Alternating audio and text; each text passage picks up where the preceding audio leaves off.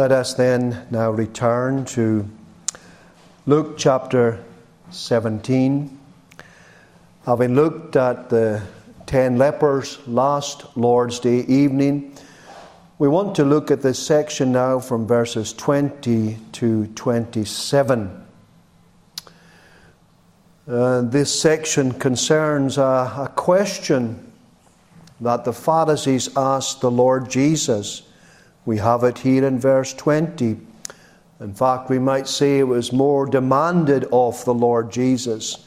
For verse 20 tells us, "And when he was demanded of the Pharisees when the kingdom of God should come, he answered them and said," and so on.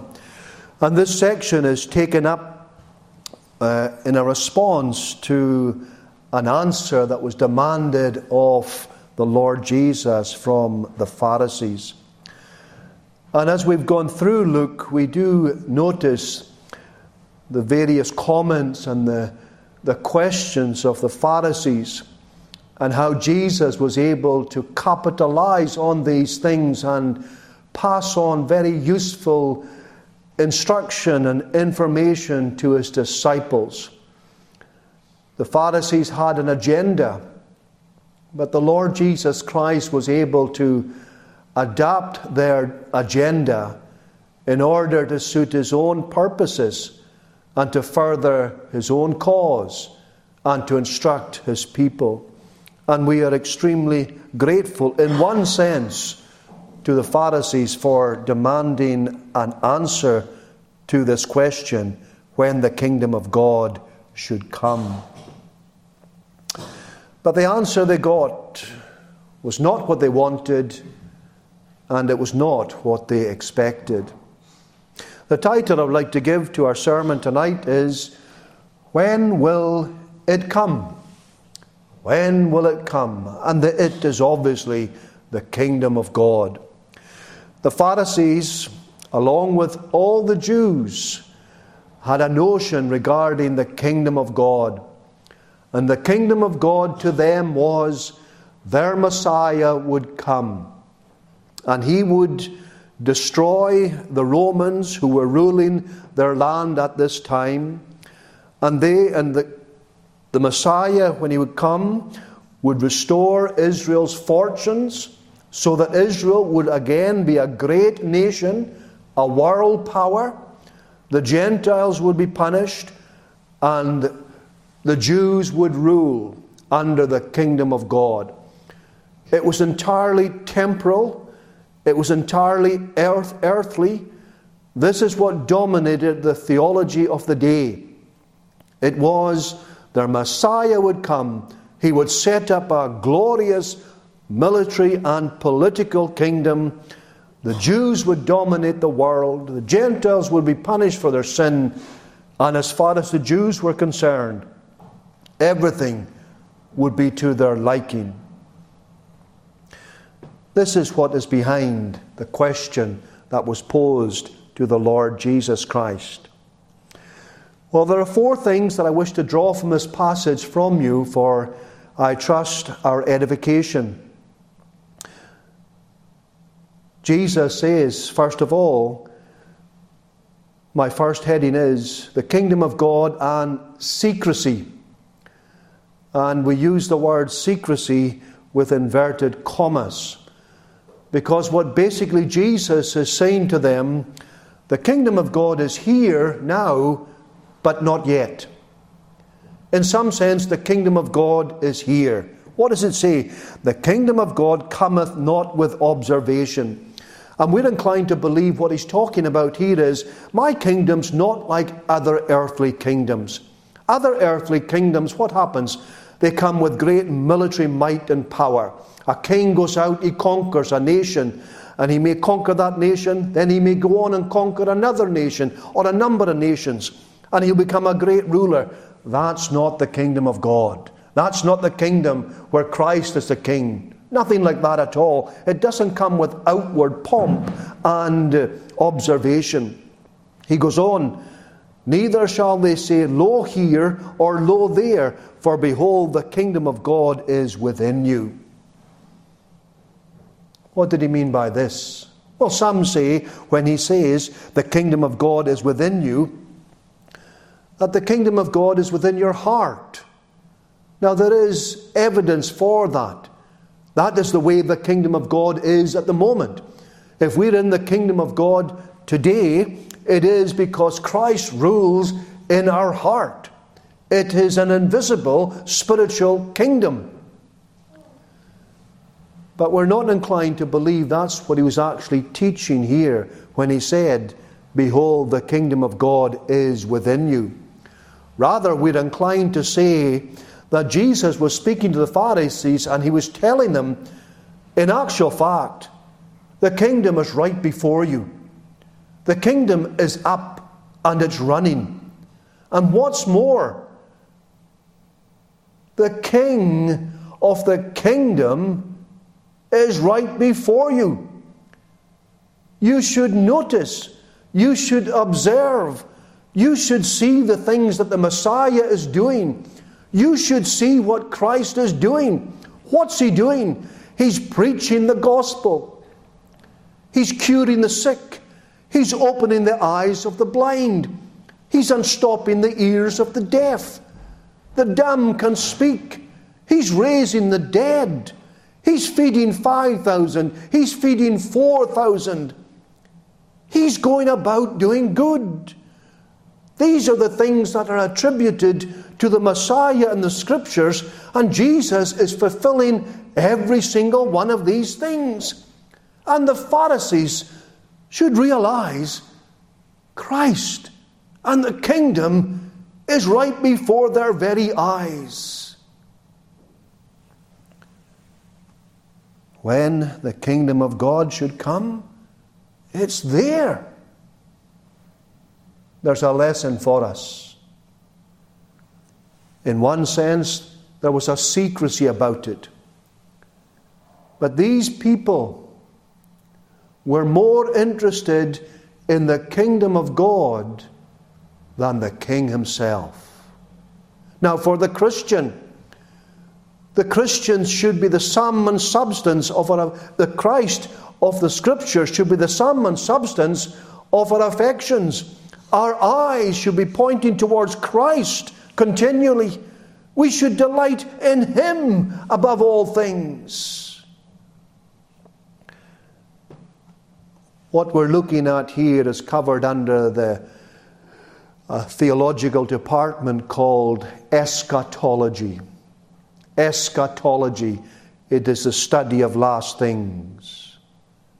And many people are immersed in the study of last things. I'm not going to confuse you regarding all the various schools of thought regarding unfulfilled prophecy towards the end times. We would be here for weeks and weeks upon end, and more than likely the more that we would hear, the more that we would be bamboozled. There are so many different opinions regarding the second coming of the Lord Jesus Christ under the theological discipline of eschatology. But I hope there's none here, friends, who's taken up with the study of last things and they forget to mention or to study first things. The first thing for the Christian is not eschatology. It's not the study of end times. It's not the study of any doctrine. It is the study of the Lord Jesus Christ, and to know Him as Lord and Savior. That's the most fundamental thing. We can go wrong in our doctrine, and believe you me, friends, we should not go wrong in our doctrine. The minister's not saying that for one moment, but that can happen. We're not perfect. No matter how good we may be as theologians, we're not perfect. We don't know all about the Bible. We don't know all about theology. And we're not to be taken up with all of these things. Instead, we are to be taken up with the Lord Jesus Christ. And the more you're taken up with Him, the more that He's first in your thoughts, first in your mind, the more that all of our systematic theology and our biblical doctrine will fall into place. Can you believe it? Here they were, Pharisees, religious leaders, people who were instructed in the Scriptures, who were known for their religiosity. Yet when the Son of God was before them, and when they saw all his mighty works, and they heard the wonderful words that came from his lips, they couldn't see that the kingdom of God was among them. It was there, right in their very presence. The King of Kings, the Lord of Lords, the Messiah was there. And therefore, it was a secret to them. They were blinded to it. Let's hope this is not our experience. Let's hope, friends, that we know that the kingdom of God is among us. Some people are waiting for another gospel. They don't realize that the gospel has come. Some people are waiting for lights from heaven in order that they might believe. Some people are waiting for a vision. Some people are waiting for a word. Some people are waiting for some special experience. They'll never get it. No, they'll never get it. Why? Because the gospel in all its fullness has come. God has revealed his will concerning the salvation of sinners. He has put his Son on the cross. He's done all that's required. We're not going to get another gospel. We're not going to get another Savior. There's no further revelation coming from God. We have it here in the Word of God. It's right before us. And the way of salvation is clear and plain. We are sinners by nature and sinners by practice. And we cannot save ourselves. And this is the great offense of the cross. You must look to another. Yes, you must look to a crucified another. You must look to Jesus Christ in order to be saved. And if you're not look to him, you'll never be saved. And if he will not save you, you'll never be saved. The kingdom of God is within you. The gospel is at your fingertips, as it were. Christ is here by his word and by his Spirit. And Christ in the gospel is calling men and women and boys and girls to come unto him. Look unto me, he says, and be ye saved. Why saved? Because we need to be saved. We're lost, we're perishing by nature. And we have no hope in ourselves. But our hope is to be found in Jesus Christ and that wonderful love that he displayed towards sinners on Calvary's tree. You know, someone had said, and how true it is, you know, they put nails through his hands and his feet to put him to the cross, to pin him to the cross. But you know, if there was no nails going through his hands and his feet, he would still be on the cross. Why? Because he had this great love for sinners and he knew that he had to die for them. That's the Savior. The kingdom of God is within you. The gospel's there. Friends, avail yourself of it. Let it no longer be a secret. Let you no longer be looking for something else because nothing else is coming. What an offense to God to think that he must do something else in order to save you. Do you not think it's marvelous? Do you not think it's wonderful? Do you not think that Christ humiliated himself and condescended to the depths that he did? And do you think he's going to do something else to save you? Do you think there's some special treatment for you? No. God has gone to the extremes, we would say. Who ever heard of crucifying one's Son in order to save wretches and sinners who deserve damnation? God has done this in Christ. It is offensive to him that you would look for something else. The gospel is there. The Savior has been crucified. His work has been accepted. There's an empty tomb today. Why? Because he is risen, he is glorified, he is exalted. He's in heaven today. And you are to have dealings with this Savior who is alive. Not dead, alive. Alive forevermore. That's the Savior. The kingdom of God then and secrecy. Secondly, we would notice the kingdom of God and suffering. The kingdom of God and suffering. Where do we get this from? Well, we get it from verses 22 to 25. What do we find? In verse 25, he sums up, "But first must he suffer many things and be rejected of this generation." Here the Lord is reminding his disciples, and by the way, this portion of the text we're looking at, he is speaking to his disciples. We notice that particularly at verse 22, "And he said unto his disciples," he has, if you like, turned from the Pharisees. He's answered the Pharisees. Now he's going to speak to his disciples in order that they might be edified. And he speaks unto them, and he says lastly in verse 25, "But first must he suffer many things and be rejected of this generation." And he was reminding the disciples again that as he was on the road to Jerusalem, he was going there not to be enthralled or installed as a king. He was going to be crucified. He was going to undertake the most cruel death known to man at that time, to be put on a cross, to be nailed there and to be hung up on the cross to die. A terrible death, a death that a Roman would never go through. It was considered too despicable a death. That's the death that Jesus undertook. And we see here something of the suffering of the kingdom of God.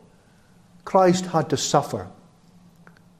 Today, friends, he is what we call in his estate of exaltation. He is exalted. He now sits at God's right hand. He doesn't suffer now. He'll never suffer again. He's in that estate of exaltation. And the final part of his exaltation will be that day when he will return in glory and we will see him. But before all that, there was suffering. There was a cross before the crown. And when we say the kingdom of God and suffering, we are not talking exclusively about the sufferings of the Lord Jesus Christ himself. That's true, no doubt.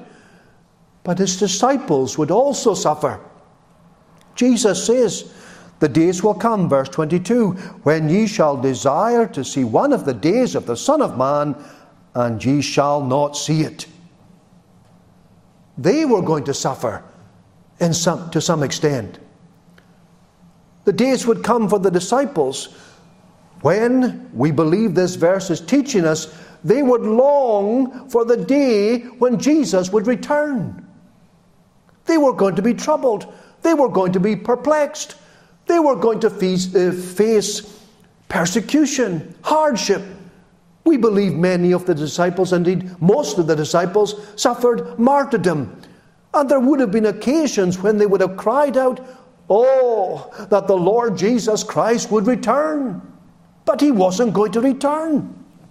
And maybe this verse, maybe we underline, maybe this verse is telling them that they would not see the return of the Lord Jesus in their day and in their generation. "The days will come when ye shall desire to see one of the days of the Son of Man, and ye shall not see it." Christ suffered. They were going to suffer. They were not going to see Christ returning in all his glory. That was not going to be their experience. And they were not to be deluded. They were to realize that they were going to suffer as Christians. This surely debunks something that's said about religion as a whole and Christianity in particular. What is it? Some will tell us that Christianity is the opiate of the people. What's that mean, opiate? Well, opiate is something that soothes or stupefies. And very often people level this charge against Christianity. Oh, it's all right for the masses. It's all right for those low-educated, socially deprived people because it soothes and stupefies their experience through life and it helps them to cope with life. Absolute, utter nonsense. Real Christianity, friends, involves suffering. You will suffer for the faith. If you're a genuine Christian, you will know something of suffering. You cannot avoid it. It comes with the territory. But what Christianity enables us to do is to stand up under trials and tribulations and sufferings. And it enables the Christian to actually prosper in suffering. That's what it does. And that's what happened to the disciples.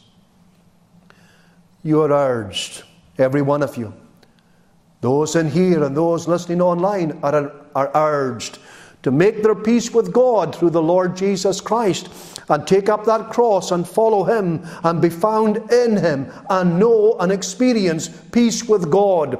Peace that the world cannot give and peace that the world cannot take away. But know this, if you are real, you will suffer for it. But also know this, if you're real and you'll suffer, you will be able to prosper during your sufferings. Here's a remarkable couple of verses from Romans that tell us exactly what I'm talking about. Romans chapter 5, verses 2 to 4. Rejoice in hope of the glory of God. And not only so, but we glory in tribulations also, knowing that tribulation worketh patience, and patience experience, and experience hope. You know, when suffering comes to the worldling and to the false professor, what happens? They turn away from Christianity. But when suffering comes upon the Christian, he has the strength of the Holy Spirit. He is enabled to benefit from his afflictions and persecutions and sufferings. It helps him to grow in grace and to become more like the Saviour and to be better prepared for eternity. And here is reminding the disciples of the kingdom of God and suffering. And this element of suffering was something that the Jews in the synagogue, in their teaching about the kingdom of God, would know nothing about. They would never suffer under the kingdom of God. No. Jesus had to tell his own disciples. They had to forget and unlearn many things that they heard. This is what he was doing there. He was telling them about the kingdom of God and about suffering. Thirdly, the next point is probably the most applicable to every single one of us here, and it is the kingdom of God and secularization or secularism. The kingdom of God and secularism. And we find this from verses 26 to 33. He's now going on talking about the actual time when Jesus will return. Yes, friends, we need to remind ourselves, despite what the world says, one day Jesus will return. This same Jesus will return. The same Jesus that was taken up into glory will come in glory one day. We don't know when. We don't know the day and hour. We don't know the year. We don't know the decade. We don't know the century, but we know he will come. And he describes what it will be like. As it was in the day of Noah, so shall it be also in the days of the Son of Man. And here he describes life in the days of Noah, or Noah. They did eat, they drank, they married wives, they were given in marriage, until that day that Noah entered into the ark, and the flood came and destroyed them all. What we want to notice here, and also about the description of the days of Lot, we want to notice what Jesus doesn't say about these days. We know in the days before the flood, the Bible tells us in Genesis chapter 6, verse 5, and God saw that the wickedness of man was great upon the earth, and that every imagination of the thoughts of his heart was only evil continually. Violence was spread abroad. There were terrible days of violence and wickedness and evil before the days of the flood. But what does Jesus focus on? He likens the days of Noah. They were given in marriage. They did eat, they drank, they married wives, they were given in marriage, and so on. Look at the account of Lot. Likewise also, as it was in the days of Lot, they did eat, they drank, they bought, they sold, they planted, they builded. I believe if we started to talk about the days of Lot, our minds would instantly go back to Sodom and Gomorrah. And what would be the sin that would be uppermost in our minds concerning Sodom and Gomorrah? It would be sexual debauchery. It would have been homosexuality. That's what would have come to our minds. Jesus doesn't mention that at all.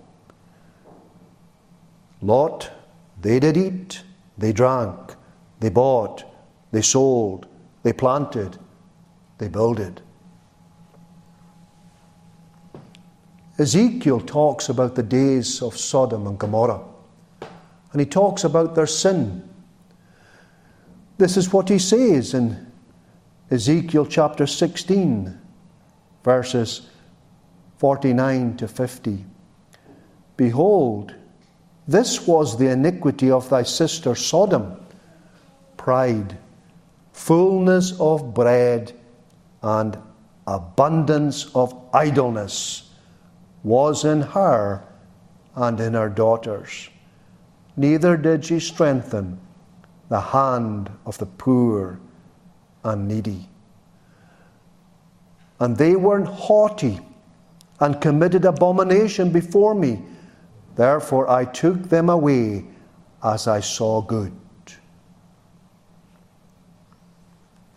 What was the sin of Sodom and Gomorrah? Pride. And we're not talking about pride in the sense that we use pride today concerning sexual immorality. It was pride of heart. Another sin was fullness of bread. They were gluttons. There was no shortage. They could go to their supermarkets and they could fill their trolleys with whatever they wanted. There was abundance of food. No one was starving. Abundance of idleness. If we are idle, the devil will find work for us. He will find activity for us. And it will not be God-honoring and God-glorifying. These were the sins of Sodom. Pride, fullness of bread, abundance of idleness. Jesus says, what does he say? They did eat, they drank, they bought, they sold, they planted, they builded.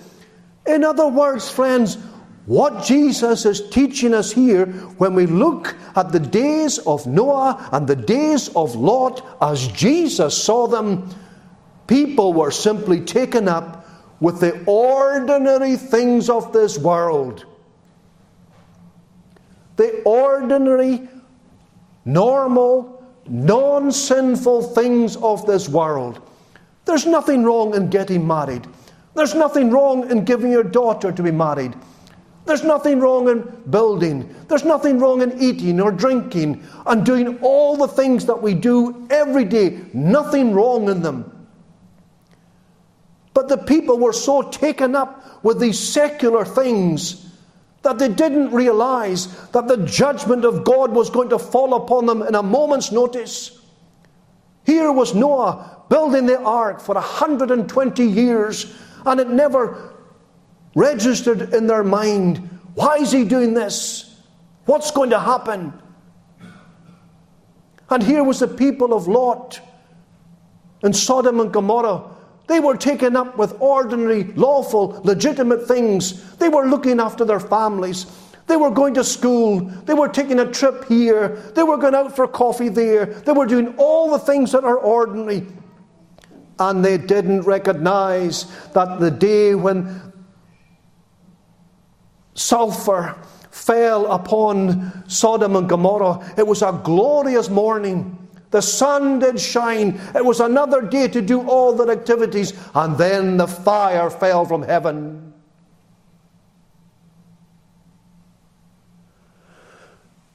This is a warning to every believer here. We can be so taken up with the ordinary, the lawful, the legitimate, the needful even. And we forget Jesus is going to come. And that day, Jesus tells us that day will be like the lightning. We can usually tell when lightning's going to come. We feel it. We know it's clammy. We know, but we don't know when it's going to happen. But when it comes, you don't need anyone to tell you. In the dark night, it lights the clouds up, lights everything up. You know it. That's what it's going to be like when Jesus comes. You'll not need to switch on the news. You will see him with your eye. You will know. Therefore, we must be ready. Ready for that day. And yes, we must attend to the lawful and legitimate things, but they are not to dominate our lives. And this is our danger. Lastly, fourthly, the kingdom of God and separation. What have we got here? Verses 34 to 37. It's not a particularly easy passage, a portion of Scripture to interpret. We're not going to get ourselves bogged down in details. We're going to grasp one main lesson that we find in this section. And surely the lesson is there's going to be a great separation. And there's going to be a great separation between those who are intimate. Those who are currently intimate one with another, one day there's going to be a great separation. One's going to be taken and one will be left. That's what he's telling us here. Verse 34, just to help us understand, I tell you, in that night there shall be two men in a bed. Well, you'll notice, friends, men, the word men is in italics. And that tells us that the translator has inserted that word. It may not be two men. It could be a man and a woman. More than likely. Whatever. That's what we have here. But there's going to be a separation. The one shall be taken and the other shall be left. And then it talks about two women shall be grinding together. Notice, friends, verse 34, he's talking about the night. Verse 35, he is talking about the day because no one goes grinding at night. And the same for the men in the field in verse 36. The men don't go out to the field in the nighttime, it's the daytime. And therefore, you have the coming of the Lord in the evening and in the day. What's that telling us? It is a universal coming of the Lord. He will come one day and the whole of the world will know he has come that day. Those who are in the nighttime and those who are in the daytime, they will know that Jesus has come. And surely the lesson we're meant to realize is there will be a great separation. What will that separation be about? It will be about those who believe in Jesus and those who don't. Those who are in Christ and those who are not. Those who are still in their sins and those who have their sins forgiven.